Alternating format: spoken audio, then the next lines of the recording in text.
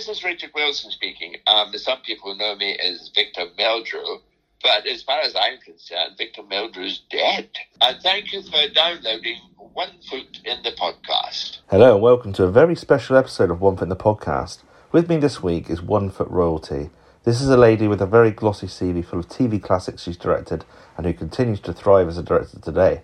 Highlights of her career include Hepburn, Absolutely Fabulous, The British Empire, Jonathan Creek, Love Soup, The Catherine Tate Show, Gavin and Stacey, New Girl, and the American remakes of BBC comedy Ghosts and Skies Trolleyed. But we love this person most for being part of the One Foot in the Grave story from the very, very beginning, all the way through to being director from Endgame into Series 6. Please welcome Chris Gernon. One foot in the grave.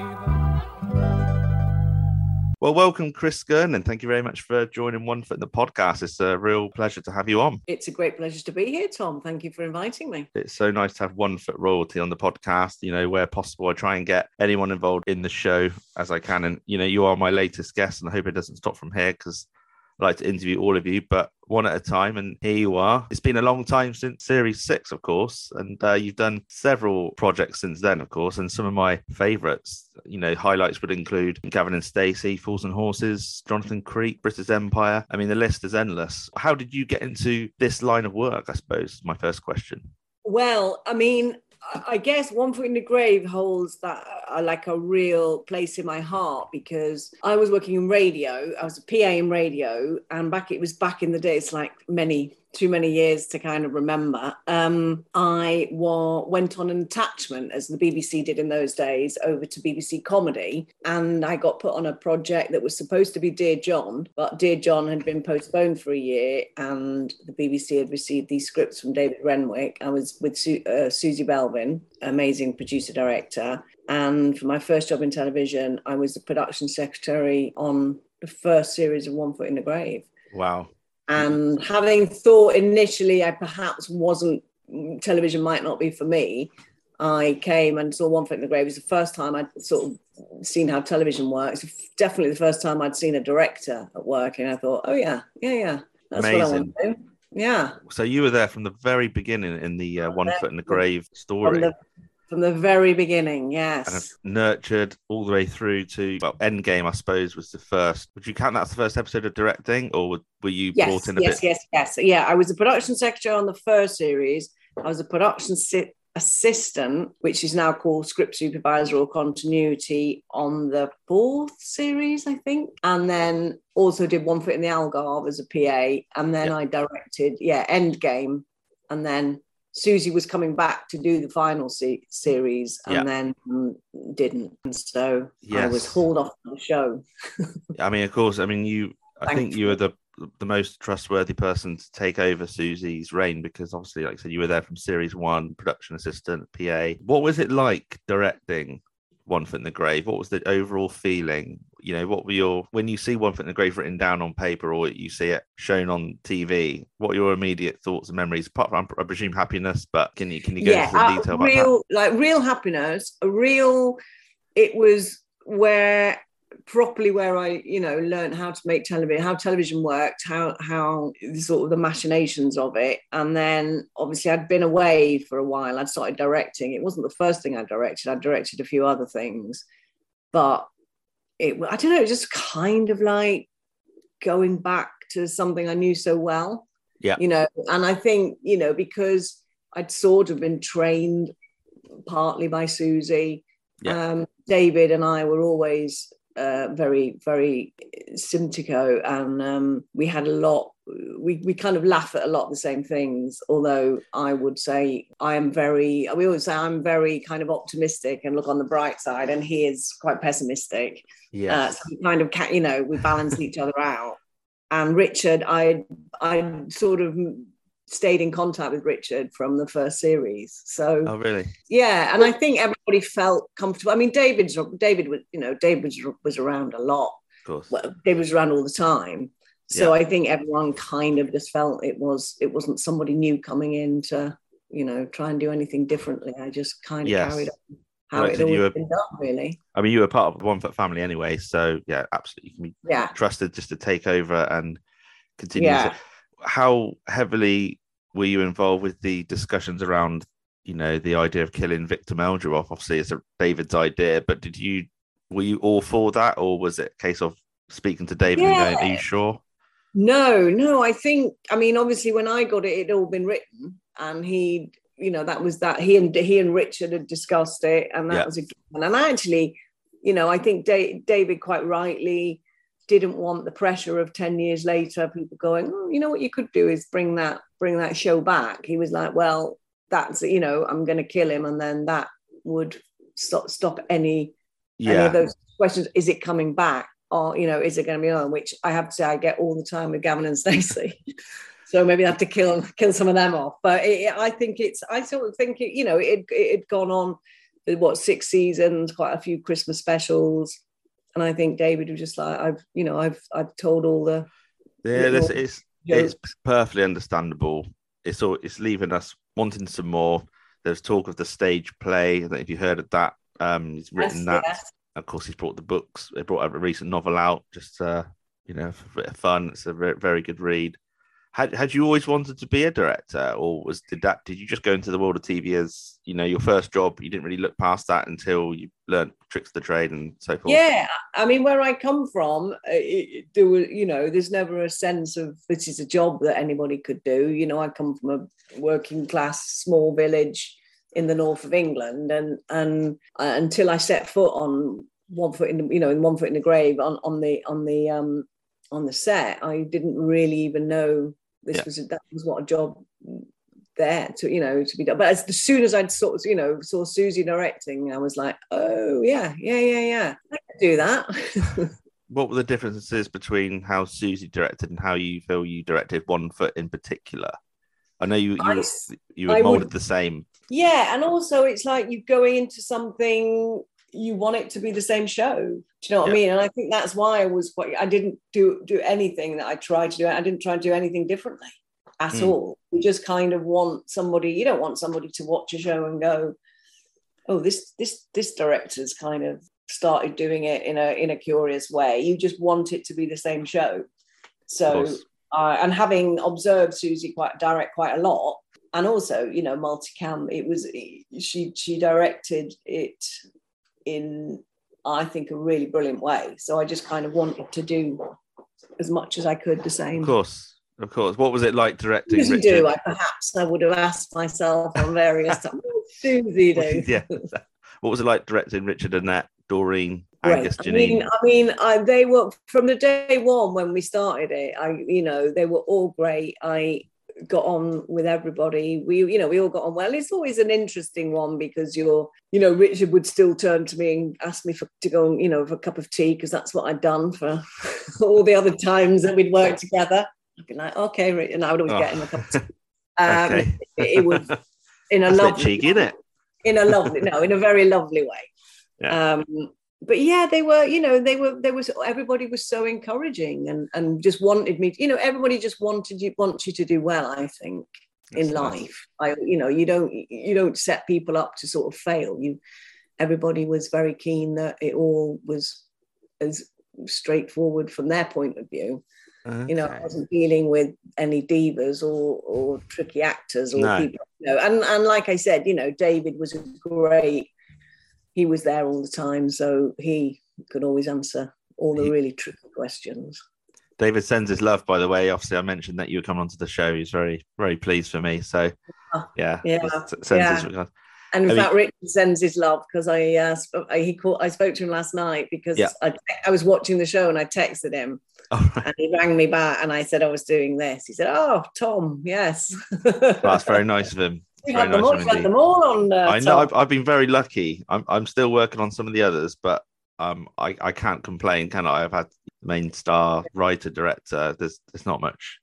I've just been very lucky. So it's an absolute honour to have you all on. You have to pinch yourself really to start off as a little podcast. Just reviewing episodes in a geeky way, and got some very loyal listeners and built some good friendships along the way. But having guests on, who involved with One Foot in the Grave and TV in general is an added bonus, and it's wonderful. With any sort of what typical challenges a director might face out of interest, and how is I've always wanted to know the main differences between a producer and a director. In your words, Well, how would you describe those differences? I just feel like I'm interviewing you. Yeah, no, that's a very good question. I mean, nowadays, I mean, a lot of the time back when comedies were first on, they would producer and director were one, so they would just have the producer director. But the producer is kind of oversees the whole thing, hires often the director, budgets, all of that, locate, shoot, kind of has a big overseeing view. And then as a director, I kind of take a script on a page and visualize it and put it on screen. And so again, it's very important that you're working with people who all want, have the same end view. And but producers, it's not just about coming on, making sure it all happens, but it is a big part of it is making sure you don't get sidetracked and of course, yeah. And, you haven't got the shot, but you've got to move on. So the challenges, I mean, they're, just, it's hard shooting multicam. I mean, sitcoms are a really challenging beast. And David writes, he doesn't, in fact, I watched the first episode of the season, which I'd of the series, which forgive me, I'm working in America. So that's right. You've done New Girl, haven't you? So I have done some New Girls. Yeah. But and there was just so much in it. There was the dogs lost a voice. There was a brothel under a Chinese restaurant, which I completely forgot, with a lift that went in from a toilet. I mean, it was there's some wacky things in series 6. Absolutely. I mean, is it accurate to say you had your personal touch on series 6 since you directed it? Can you recall a significant scene or episode in series 6 or Endgame where you not changed something up a bit? Obviously, the dialogue is there, but can you think of anything that you thought I changed that bit and that scene became something different? Can you think of anything that's putting you on the spot, of course? Yeah, you put me on the spot and you're asking me something that was, as we discussed it, 22 years ago. Yeah, 22 years ago. And we can come back to it. Yeah, watching it last night, I was like, I'd forgotten so much that was in there. Wow. So I think. I mean, the joy of David's writing, and I've worked with David on other shows as well, is everything's there. Do you know what I mean? You kind of just want to take it off the page and put it on the screen. And he does write in an incredibly visual way, and he'll often write describing places. Where are we going to shoot this? This is somewhere you've been. It's so specific. And he'd be like, oh, no, I've never been. This isn't a place. And you have to then find somewhere that works. Is that something a director needs to come up with, or is the writer expected to actually probably describe scene by scene, ideally? No, not at all. I mean, and sometimes you don't, it's like you're in and you go, oh, well, actually, maybe this would work really well if it was outdoors instead of indoor. Maybe we could put this onto location. Or lots of the time, you come in a lot of visual, and some writers are more visual than others, and some, wouldn't specify anything, and others are very, oh, well, that's not how a story is told. So it's kind of figuring all that out really before you start shooting it. Yes. Yeah, I have to think about it because I don't, it's such a long time ago. It is a long time ago. I mean, there's so many key moments from Endgame onwards. Have you got a particular favourite episode you directed? And if so, what was that reason? I quite liked the very last episode. I think it was real start of David's. I mean, he's always very comedy tragedy. Absolutely. But having just recently watched that very last episode, it is quite dramatic. There's so much drama in it, and Victor dying, and there's a nobody turns up for the reunion. I mean, it was pretty hardcore. It's really sad. It hits you from scene one. I've had this conversation several times, but that first scene with Margaret on the telephone, and she just announces Victor's been dead for a few months, and you go, blimey, I've got to start mourning his death right now throughout the episode, and it's not. I don't think it's not really played out in chronological order. It sort of skips. You go back 7 weeks in the past and a few weeks into the future, and it's so well written and directed, blowing smoke up your behind, but in the respect that you almost forget he's going to die because you're sort of living in the moment. But it's a really sad finale, but it's really well done. And I'd forgotten, and having again, just saying, I'm watching last night, I'd forgotten Joe Scanlon was in it. Yes, she's gone on. And that was just one of the David's brilliant visual pieces where she's on the phone and he's running up and down the stairs. And those sort of things you sort of, and that is when you direct comedy, you've got to kind of figure out the funniest way, which is both of them in the shot at the same time. So he's in the background running up and down the stairs. I was literally laughing out loud. And actually, it's when you don't see him skip down the stairs and you just hear him tumbling to the bottom. That was one of my highlights. Yeah. Also, I watched the first episode. I watched the first 2 episodes, and then the last episode. And the first episode when Angus is at the laughter clinic. Yes, execution song. You can very clearly hear me and David. We are the laughers in that laughing clinic. I did not know that. I'd have to replay that. I'd forgotten that. That's is that me. A one from the podcast exclusive? Then we can hear your laughter. You obviously you're in on set, aren't you? In the final episode when you're directing a Christmas commercial. I am. Yes. You yes. Get livid at Victor for removing the fake snow and stuff. Watching those rushes and asking why nobody had told me how wooden I am. I was like, whoa, because of course you can't, see what you're doing. But yes, that was, and that again, that episode, the brilliant plotting of David, where that musical number at the end, where you kind of see all the things. And I imagine watching that, and of course, I never had the thing of watching something without knowing what's happening.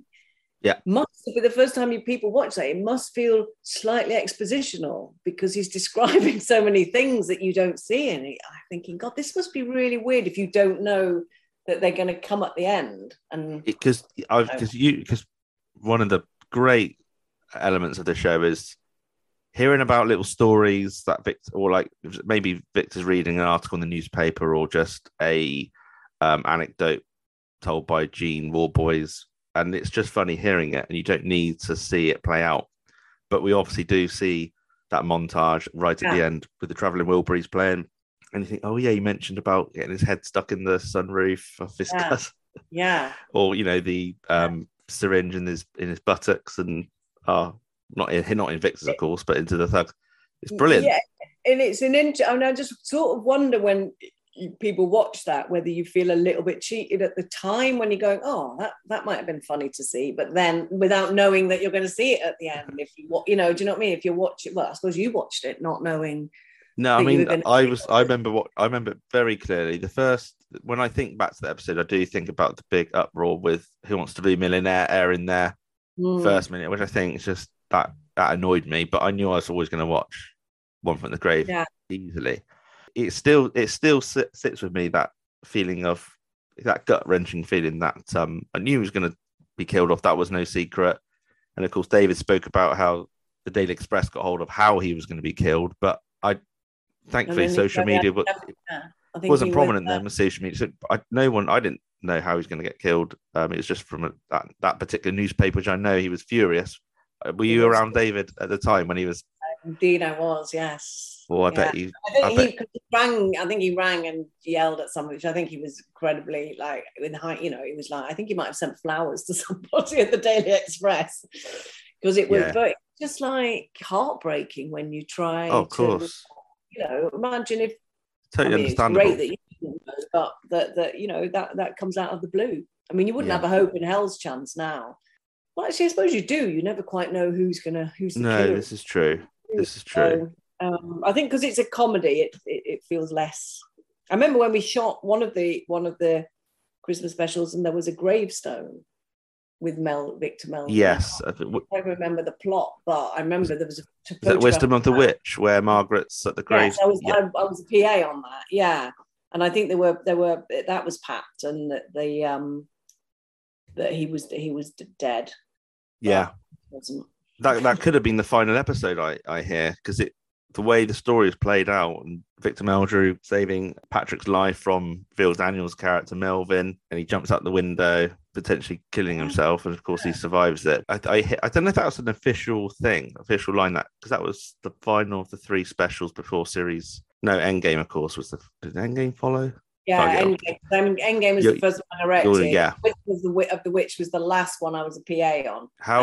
How amazing was the scene though in Endgame where Margaret's on her deathbed. We've got Victor, that incredible close-up of Victor's eyes, and he's just gazing, really thinking about the good times. And we see, again, a montage of all their moments throughout the series to the sound of the life support machine beeping, just one tone, one pitch. And you think, oh my God, that's it. And that's the first episode I watched live as a young lad. I must have been 10 or 11. It's like I was already into One Foot in the Grave, so I was absolutely gutted. And of course, you go from complete sorrow and misery to a nurse coming in, kicking the life support machine.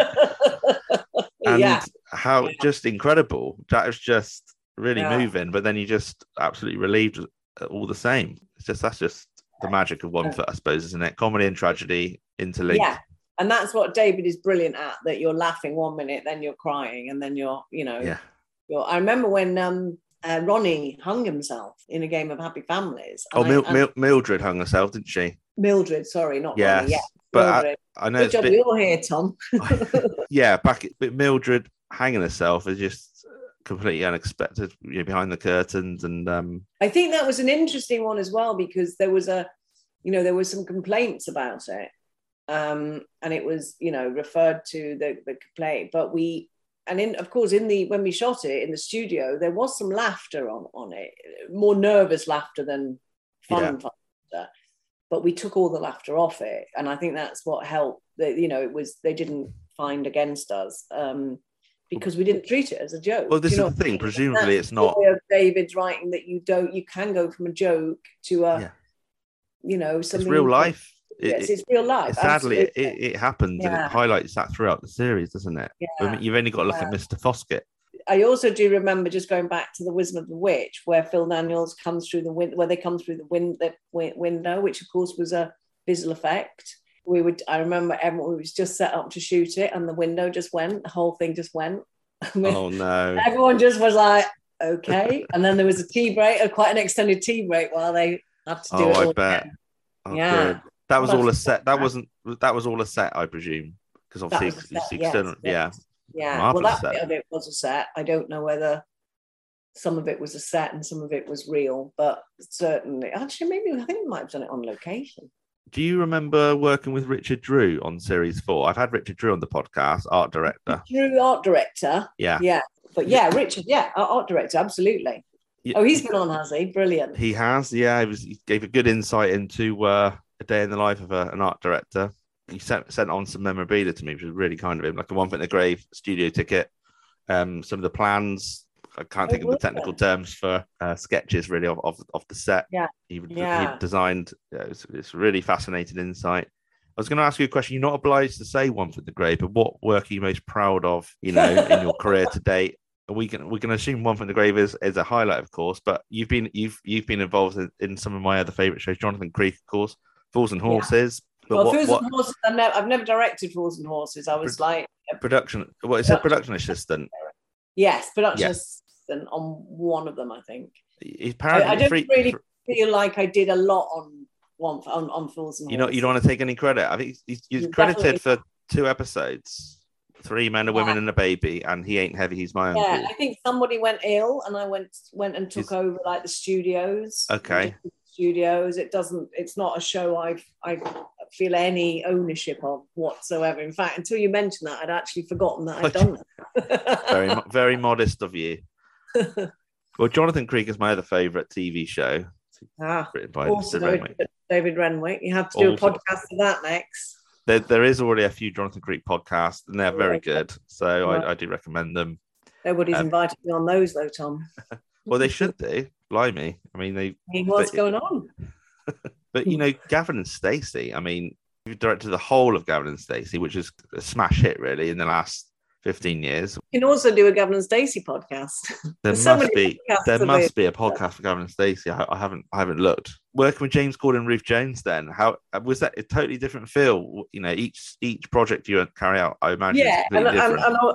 100%. And also, I mean, I loved my time on One Foot in the Grave, but it was quite early in my career, and I feel I'm probably a much better director now than I was then. And well, insofar as you get better the longer you do something, and I've got another 22 years under my belt.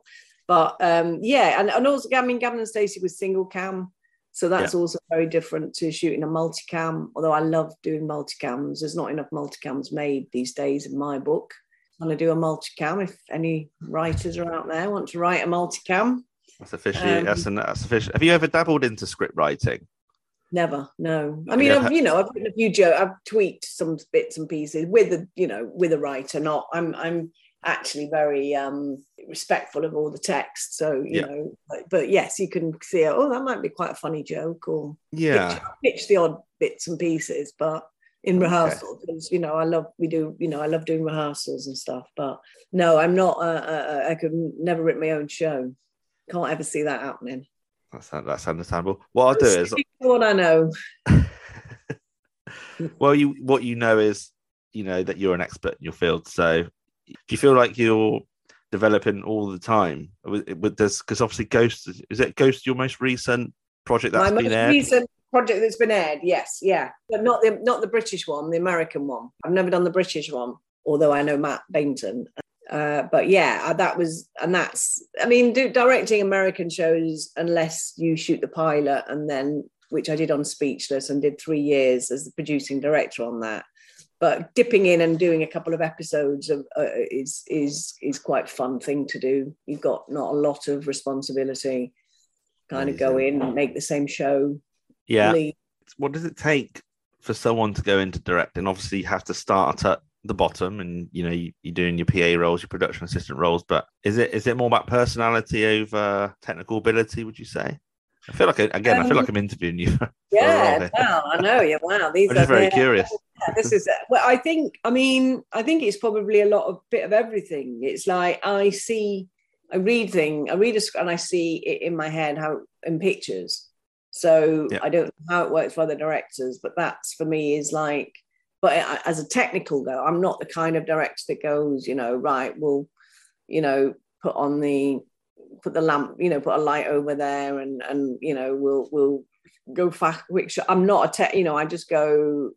I think I'm very good at blocking because I started in multicam, and multicam's all about blocking, because obviously you're shooting for 4 or 5, or indeed on One Foot in the Grave, 6 cameras.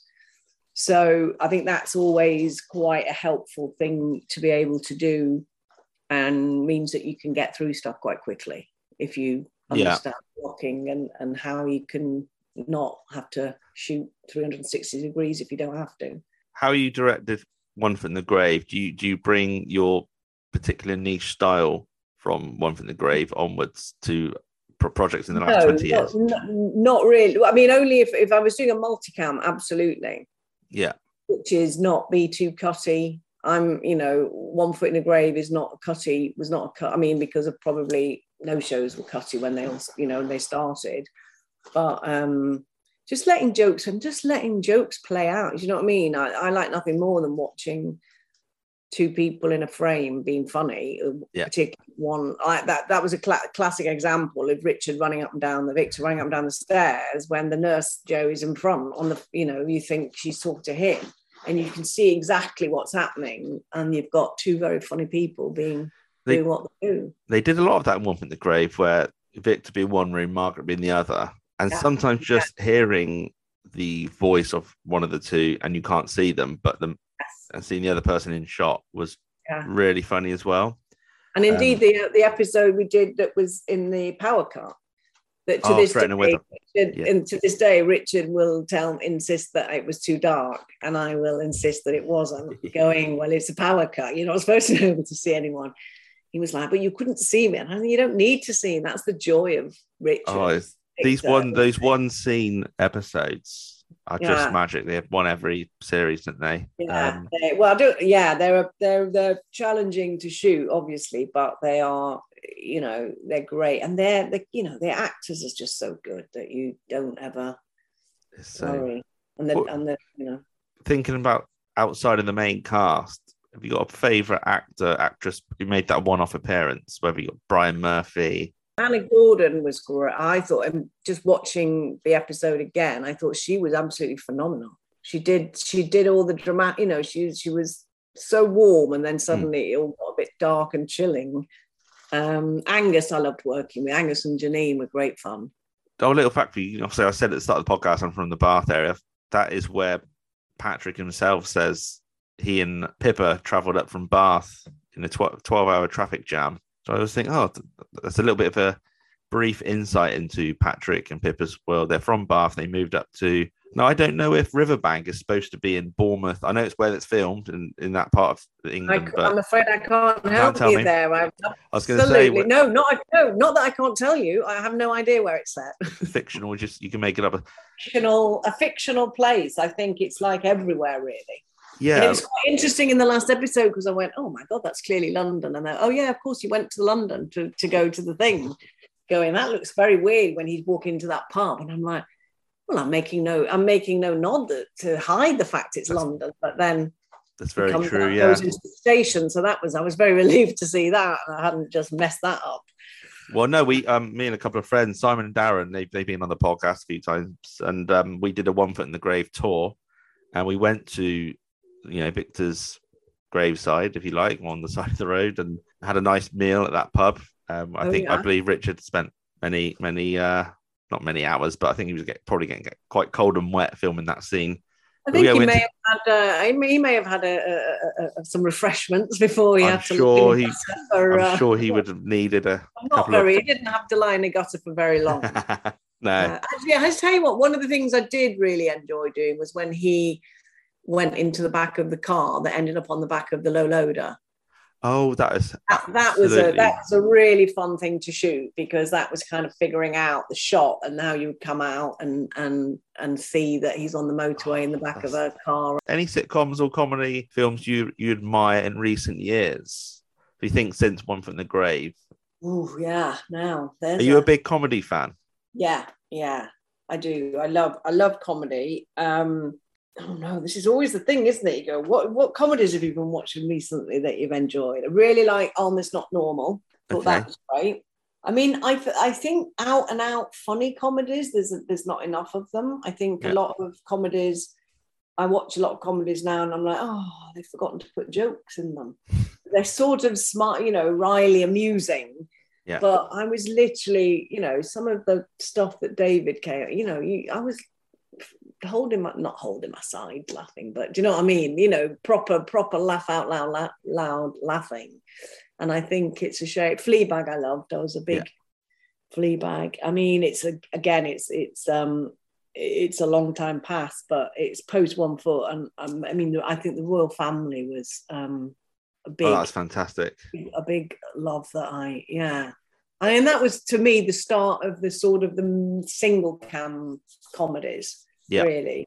But yeah, anything with good, jokes, and so it's actually fascinating watching David's plotting and how even particularly never more so than the last episode where the end, you sort of start at the end and you can work your way back. Yes. Actually, with all the other episodes, there's everything is kind of paid off with the. That's very true. Yeah. I mean, with Gavin and Stacey, we were treated to a special a few years ago. You can't obviously reveal something, but there's one in the works right now? Are you working on that? No, I'm not. There isn't, and I'm not. Is there not a special that's coming back? It's just speculation. It's speculation. There's no exclusive from you. I'm not even saying I can't tell you. I'm saying I am very much not involved with doing anything, and I'm not saying it would never happen. No. It's just not happening at the moment. That's a shame. Who knows? No. Like I said, that's going back to when David was always being, like killing Victor means he never has to have this. He never had to have this. Are you going to bring Victor back? Is there quite a world of difference between directing a TV series versus stage directing? I've never stage directed. Okay. So I imagine there is a big difference. I imagine it's directing a multicam is more similar to. There's more similarities in stage directing than directing single cam, because you are effectively presenting it as a half-hour play. Yeah. I don't know if you've ever been to watch any recordings, but you start at the beginning and you go through it, and you've got pretty much 2.5 hours to get it done. What's the first thing you're looking for when you're presented with a script? Another interview question then. If it's a comedy, if it's a comedy, ideally that it makes me laugh. Yeah. But it's, things I believe in, although I've done comedies that aren't particularly believable. But yeah, funny and well written. Yeah. And things that appeal, to me might not appeal to somebody else. But Of course. the joy of comedy. That's very true. That's very true. I mean, people are so and I actually love it. People will go, oh, I remember I was at a funeral once and somebody said, oh, what have you been up to? And I named the show I'd just done. They went, oh yeah, that was terrible, wasn't it? Oh, and my I'm goodness. Brutally honest. Was it terrible? I mean, it might not have been one of my, the greatest one, but it's like, but people passionately love or hate things. And I kind of like that, right? I'd rather it elicited a sort of passionate hatred than a sort of, yeah, it's all right. One Foot in the Grave is just one of the great sitcoms, though, without a shadow of a doubt. I would agree 100%. And one of the greatest protagonists, I think. I think Victor Mel. In fact, the reason I texted Rick was I just texted Richard going, he's so good in it. He's so funny. Plus, he's also one of them actors that properly eats. I don't know if you've ever noticed actors they often play with their food and stuff, but he's actually eating.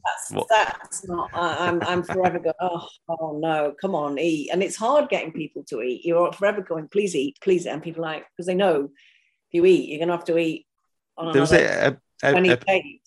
episode Tales of Terror when Nick Swaney's trying to persuade Victor to take part in one of his stage shows, horror stage shows for the over 80s group or whatever it is. I can't remember. And Victor's eating a sausage or something, and he just takes a massive bite out of it to indicate he could play the vampire part or whatever it was. He clearly is eating there. He 100% eats. I mean, that's what he does. Yes, he was eating breakfast in might have even been the Tales of Terror. Excellent eating. Is there any of these little nuggets I actually love hearing about? Is there any of the superstitious actors from One Foot in the Grave? Did they have a little routine or ritual before going on to the set in front of the studio audience, or anything you can think of? Not that I was aware of, no. No. And was Annette the more serious actor? Annette was, I mean, because, it's not like any of them didn't take it seriously. And Annette has got such a brilliant, mischievous streak in her. And she was great, she was very good at winding me up. Not winding me up, but, you're not being serious. And she's huge fun. And, yes. But yeah, I mean, she perhaps is, well, no, I think everybody really enjoyed what they were doing, but took it incredibly seriously. Because it is, doing a multicam is very, you can't go on there that you not know what you're doing because you've got an audience full of people. Yes. No, that's kind of a brilliant combination between television and theatre, but being very much not theatre and being very much television. They're just such a great cast. With the final episode, I've asked this question to pretty much every guest I've had on. So it's $1 million question. There's no answer to it because David himself doesn't know. But as a fan... Yes, you did. Yes, definitely. You did. 100%. You know what I was going to ask, didn't you? Yeah. That's interesting because... Well, I think David was always like, let's keep... It's very... Didn't she? Annette, absolutely no... Oh, yeah, absolutely she did. So I'm going with Annette because that's what she was... So are you saying she killed her or just did some damage? I'm saying she killed her. Is that by overdosing on the drug? Yeah. I mean, I don't know if that would have killed her, but who knows how many she put in. It does mean if you ever did a spin-off with just Margaret, that murder that's taken place, she's inside, isn't she? Or she's what, a 70-odd-year-old woman? So she's probably doing bird, isn't she? Possibly, or maybe she got away with it. But actually, now you've said it about she probably would have had to have drugged her and then bludgeoned her to death, wouldn't she? Yes. I don't think paracetamol alone would have killed her. There was only a couple that went into that orange squash. Well, we only saw a couple go in. And we saw that could have been the last two. She could have put the rest of the pocket. In my world, she put the rest of the packet in before those last two. She did say she swears she will kill the bastard that. Yeah. Right. And I think Annette was never always like, oh yeah, absolutely she killed her. Okay, that's interesting to get her take on it. It's just so amazing how it's just left open, because I remember watching that. What she must have killed. What's that look she gives in the car as she drives off? Yeah. I said no. It's either one that it's either the look to say, how can I forgive this woman? And I might have to go back and finish the job off, or it's I've just killed this woman and she didn't look out of breath. I don't know. One could read into. You don't know how long after it. How long she been there? This is it. Yeah. And that's very true. And that leads back onto the brilliant speech that the priest gives. Yes. Who, well, maybe she has found some sort of forgiveness. But no, I always remember an ex, oh no, absolutely killed. So I'm like, oh well, there we go. That's what happened. I always equally like to speculate whether Glynis had any intention of telling Mark. She said she was going to, but only because she was cornered. She got found out. I imagine that becomes harder the more you get to know somebody, doesn't it? So I imagine initially she would have probably gone to get to know her with the intention, and then you become friends, and then you're never going to do it, are you? There's something about Hannah Gordon's close-up shot of her in the car when she's recalling the night that she's driving through the stormy weather, and that her husband was going to die any day soon, and she had an absolute look of horror on her face, and that quite frightening. And it's obviously the music plays its part. And there's a lot of that in Jonathan Creek. I used to get a little bit freaked out when Jonathan Creek, and moved on to Creek now, he would recount how this will be the end of your One Foot in the Grave podcast, and beginning of the Jonathan Creek podcast. You can see so much. When I first discovered David had written Jonathan Creek, I thought, wow, it's a talented guy, but you do get the same kind of feeling with certain eerie moments in Jonathan Creek and One Foot in the Grave. But that one of Hannah Gordon's close-up shot in that final is quite haunting, because she just looks face like thunder, literally as she's driving through thunder. Just so well done. For a finale, there's not really any sitcoms out there that has that kind of finale, killing off a main character. No, that's what makes people look back at One Foot in the Grave and think, wow, that is some show. There's 2 or 3 sitcoms I sort of align with One Foot in the Grave. One that just stands out. It's just that much different. It's the drama element, I suppose, and that does come with the direction and the great acting as well. Just wonderful. And if David's ever persuaded to do a stage play, then I would hope you're the first person he thinks of to direct it.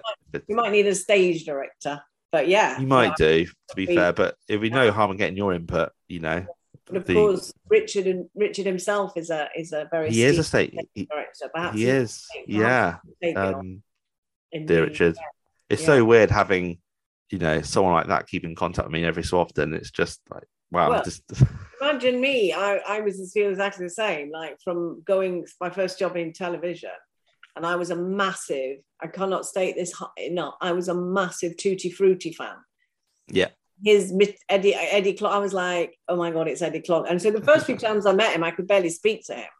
Oh, I bet. And then I would say even by the end of the first series, we're not close, but we were friends, and we kept in touch. And now we're like very good friends. Oh, he gave a speech at my 40th birthday, and it's so, if I don't live in London, but whenever I'm in London, I always... Oh, bless. That's really nice that there's, you guys keep in touch. Go out for dinner. And he also used to host legendary parties. Did he? Have a legendary New Year's Eve party that was amazing in Hampstead. That's amazing. Stuff of legends. Is it? It's a bit like Jonathan Ross does the same, doesn't he, with his Halloween parties? It's quite known for that. Yeah, Richard's New Year parties were amazing. Yeah. Well, that's nice that there's that relationship that's still there. That's really nice to hear as a fan. I was going to ask, can you think of any scenes that were cut? Anything? Because I know One Foot in the Algarve, there had to be scaled down. One Foot in the Algarve was about, I think it was over 2 hours, the first cut. Why can't they just keep it? I know when it's broadcast, I suppose, it was just often you shoot stuff and you everything has to earn its place, and I don't think anybody wants a special really much over an hour. And I think One Foot in the Algarve was an hour and a half, and I think it's a brilliant Christmas special, but you don't want a 2 hour episode of anything. Well, I mean, I see where you're coming from, but fans are greedy like me, and yeah. But in series 6, was there anything cut? Maybe if you could go back to the final episode, was there a storyline taken away or a reduced scene that was aired just for the time? I don't think in a multi you don't really overshoot it so much, because you get a very good sense of the timing as you're doing it. Yeah. So you don't overshoot the way that you sometimes do in single cam, because A, No, you're not 100% sure of how long they're going to be, and B, you can lift things out much easier. No, there was I remember there's a whole storyline taken out of the Algarve because of the length, but I might have read that, but can you refresh my memory what that might have been? Again, this is 25, 26 years ago. No, but there are a couple of, I can't remember what it was, but there are a couple of things that don't really make any sense. Right. In the shots of people have got blood on. I can't, Do you know, there was a scene in the Algarve when the Meldrews and Mrs. Warboys, they're going to a fruit and veg market, and it looks like, they don't look like they're acting. It looks like a documentary part of the film. Are they just there as themselves shopping? As silly as that sounds, no, it's just a little... No. That's just them. It looks so natural. I think it's something to do with bandage, a hand bandage or a foot bandage. There was something, and it was so like, when Hugo punches Victor, there was a bit taken out of that moment, the boxer. Yeah, possibly, but I'm pretty sure there's a bandage. Is it a bandage? I don't know. It's a long time since I've seen One Foot in the Algarve, but I remember, because I did continuity on that, and I remember going, well, this won't make any sense because we won't know why this is happening. But I can't. I know I'm gonna have to remember that one. What are your top 3 moments of One Foot in the Grave? It can be of the whole series, but you can keep it to series 6 because I know that's probably more special for you because you directed it. But top 3 moments. One of my biggest memories from the first series is the bees in the shed when they get trapped in, and there was literally about 20 bees. And so I remember David was pulling his hair out, Susie was pulling it, and it was like, where are all the bees? There's no way that those bees, and I think there was some digital effects weren't very good then, and the idea was we could do it. So, but I would very clearly remember trying to shoot people being trapped in a shed by angry bees with not many angry bees. It looked a lot more than 20, didn't it? The Futility of the Fly, there is a scene, it ends at the play with the play. Yeah, that is such an amazing... So there's a helicopter shot that goes over the pier. Over the pier, over the theatre.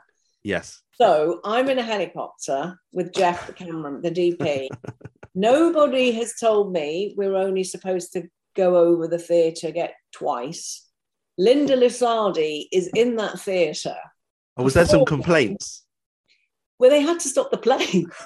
Right. We just kept buzzing because I was going, well, let's go a bit close. I was having the time of my life. I'd never been in a helicopter. I was up there. I was like, right, come on, we'll come in from the other angle. We must have buzzed that theatre about a dozen times. Apparently, we had permission to do it twice. I read that in Richard. We had to send Linda Lusardi flowers the next day. I think they had to refund the audience. They just had to stop the play. And I got in quite a lot of trouble for that. But I maintain to this day, nobody told me. If they didn't tell you, you were given permission. You're in a helicopter for the first time in your life. You're not going to go past the theatre one and then go, oh, let's just go back to land now. Since you mentioned Futility of the Fly, I know you're going to mention another moment in a minute. Who sent that flight? And we're not supposed to know, but in your opinion, as a fan, would that be Patrick? I have no idea who sent that fly. Ronnie Mildred. I do remember a lot of discussions about how big that fly should be. Oh, right. Do you think it should be bigger? What's too big? What's not big enough? Whether it's the right size of, but there's a lot of thought goes into those sorts of things of the size of the fly. I just thought Annette's delivery of a free gift, complete disbelief that Victor would even speculate it's a gift. Yeah. Okay. Yeah, I don't think we ever find out. Same way as the teeth. What were the teeth? Oh no, we do. Oh, that's Mr. Foskett. Yeah. It's teeth. Yeah. You've got bees in the shed, flying over the pier. It was fun doing all the montage, I have to say. There was a lot of joy and fun, and just putting Christmas on, and when do you get to have, do all that? I mean, and those, we fake snowed everything. Because that's a bit of a strange concept. You're directing an episode of something within a world of One Foot in the Grave. Yeah, and it's great because all the, the crew are around there, and the script supervisor, who did that series, and I worked with it. Was always my favourite script supervisor back then. Is now dead. She died of cancer, and it's just so brilliant seeing her. She's just there, you know. And it was such a fun. That series was so much fun to do. Sometimes you just, you know, this job, you just kind of can't quite believe this is what I'm doing. And you know, you must pinch yourself. I mean, the dawn of man, you know, getting up at 4. Me and Jeff and brilliant operator. God, what's his name? We got up at the crack and we went out. I think it might have just been me and Jeff actually. Is that filming all the shots? Yeah, the scenic shots at the beginning, at the you know, on the neck. That was just such a lovely. You know, we got up and you never quite know what the weather's going to be like, and we'd planned this and we went out. Jeff and Ian, he's got Ian, and it was just glorious. Was that a real swan? Was that an already dead swan that was chucked in? Oh no, it wasn't a really dead. No. So many animal references in the show. Yeah, no animal were harmed in the filming of it. There definitely wasn't a real cat in the freezer on the first series that got. So no, of course, no, yeah, that's quite in Dawn of Man. That the thug puts is having his roast dinner. That roast dinner doesn't look very appetizing. That's before the maggots are poured on top. Of it.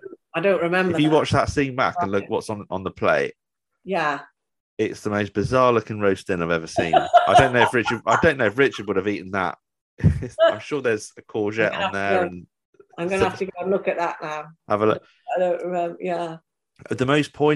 Probably one of the most poignant moments in the whole show is in that episode with Nick Swaney and Margaret in the car, sort of in front of the Meldrews house, and he's really on a downer, isn't he? Because he's seen this doppelganger of his reporting on the front line in a war zone situation, and he's reflecting. That's an amazing scene, and again that sort of tragedy and an instant comedy, because Victor's attacked, isn't he, in the background by the guys looking around his house.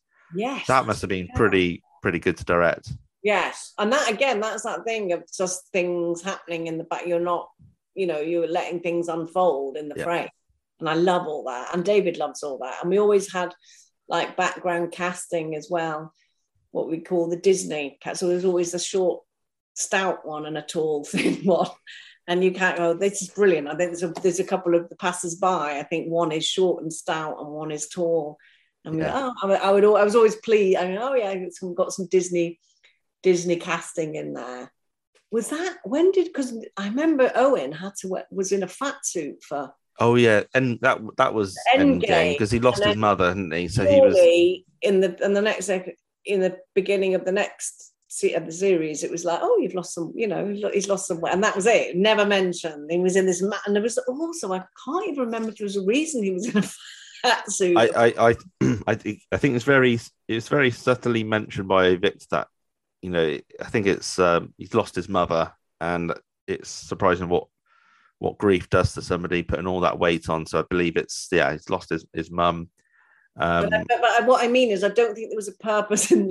I think it was so there was a line that it played out for a reason that he had to be a poor old Owen having to go in. I bet he was absolutely boiling, because I didn't see. That's probably the first time I'd personally seen an actor in a fat suit until Little Britain, which was full of, it seemed like characters in fat suits. It seemed, but no, there was Series 6. I think is highly regarded. I think as time passes, there's just some amazing moments. Apart from the very final scene, the very final episode, what I just mentioned there with Nick Swaney reflecting on life, and, you know, he's been pushing old ladies around, who's going to push me about, very thought-provoking stuff. Yeah, the Ronnie and Mildred scene, you know, these characters have been mentioned throughout. They've been a burden to Victor and Margaret, and then you find out Mildred's been suffering with depression that no one's really. David very much ahead of the time with mental health.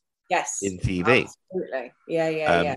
Also, the Encyclopedia Victor's Health Medical Insight. That's David's. That's David's, isn't it? That's David's personal book. Yeah. You can just imagine him going through that at home, you know, in real life, just like Victor. It's right what you know, isn't it? And David knows how he would react to certain situations, and putting that into. He's also an incredibly, incredibly funny man. I mean, he is. possibly the fun one. He's definitely in the top 3 of funny Easily. people I know. Absolutely. He's written so much. He's written for the 2 Ronnies, of course, and Yeah. one of the best sketches. The answering the question before. Answering the question before last, and I was just trying to remember the original TV show name, which has just escaped me. I'm putting myself on the spot here. Mastermind. Mastermind. Yeah. Yeah. One of the best. That then of course, and I did Love Soup with David as well. Love Soup, yeah. That must be nice to continue working with David, sort of, mid 2000s onwards with that. Of course, Jonathan Creek alongside that as well. So before Love that, I think Jonathan Creek and before. And then David started directing Jonathan Creeks after that. I applaud you for your amazing work, Chris, and how One Foot in the Grave finished, really, and it's easily a joint favourite series. I think 2, 3 and 6 I absolutely highly regard. When I watched series 6, you got that sort of feeling, that quite a gutted feeling to describe it, because it's coming to an end, but it's still full of amazing wacky storylines. So just the way it all came together and the way it ended was probably the right way, probably the right decision. It leaves me wanting more. Occasionally pester David to say, the stage play you've mentioned, is it off the ground yet? He does nothing that isn't good. I don't think. I think he's brilliant. And of course we did, having said we killed Victor, of course we then did a comic relief. Yes, talk to me about the comic relief. Was that a bit manic to film? That was absolutely so manic. I can't believe that it even happened. It's like trying to shoot a multicam. Yeah. In the way you would shoot a single cam, and So like no, not you don't. We kind of went in, we had a script, and we had a load of cameras, and we didn't have very long to do it. And of course, it was the whole Sixth Sense thing. So some of it, you have to be very careful that people aren't looking at people, or you think they're looking at them, but they're not. So it was one of those that I think the pair of us we were just going, oh my God, this is the most difficult. I think that still might be one of the most difficult things I've ever done. But it turned out all right. It turned out brilliantly, and somehow, even though we know at that point Victor's dead, you're buying into the fact that he's back. It's really can't. You just don't see it coming, and it's very clever. Before, you don't know when it was. In the idea, I think we were hoping is that you think, this was just before, just before, just like a prequel to the series. Yeah. Chris, thank you so much for coming onto the podcast. It's I'm so glad to have had a director on. It's just a great insight into your time on the show, and to give up your time for little old me, I'm very grateful. Well, thank you. I'm very grateful actually for asking me, because it meant I just went back and watched some of the old the episodes, and they are very, very, very funny. They're so good, and I'm in the mood to watch series 6 once again, especially speaking with you, the director. So thank you. Right. Any questions, just email me and I probably won't remember. But I was quite surprised to see naked women in the first episode. Oh yeah, of course. Forgotten about that. I was like, wow. I think you might get old. If people, you're of course on Twitter, Chris Gurr21. So follow the director of One Foot in the Grave, everybody, and throw as many questions as you can at Chris, and I'm sure in good time you might be able to answer some of them. Some I've not asked. Yeah, the odd month I pop back onto it. Brilliant. Thanks, Chris. A pleasure. No. Thank you very much. 1 foot in the grave. 1 foot in the grave.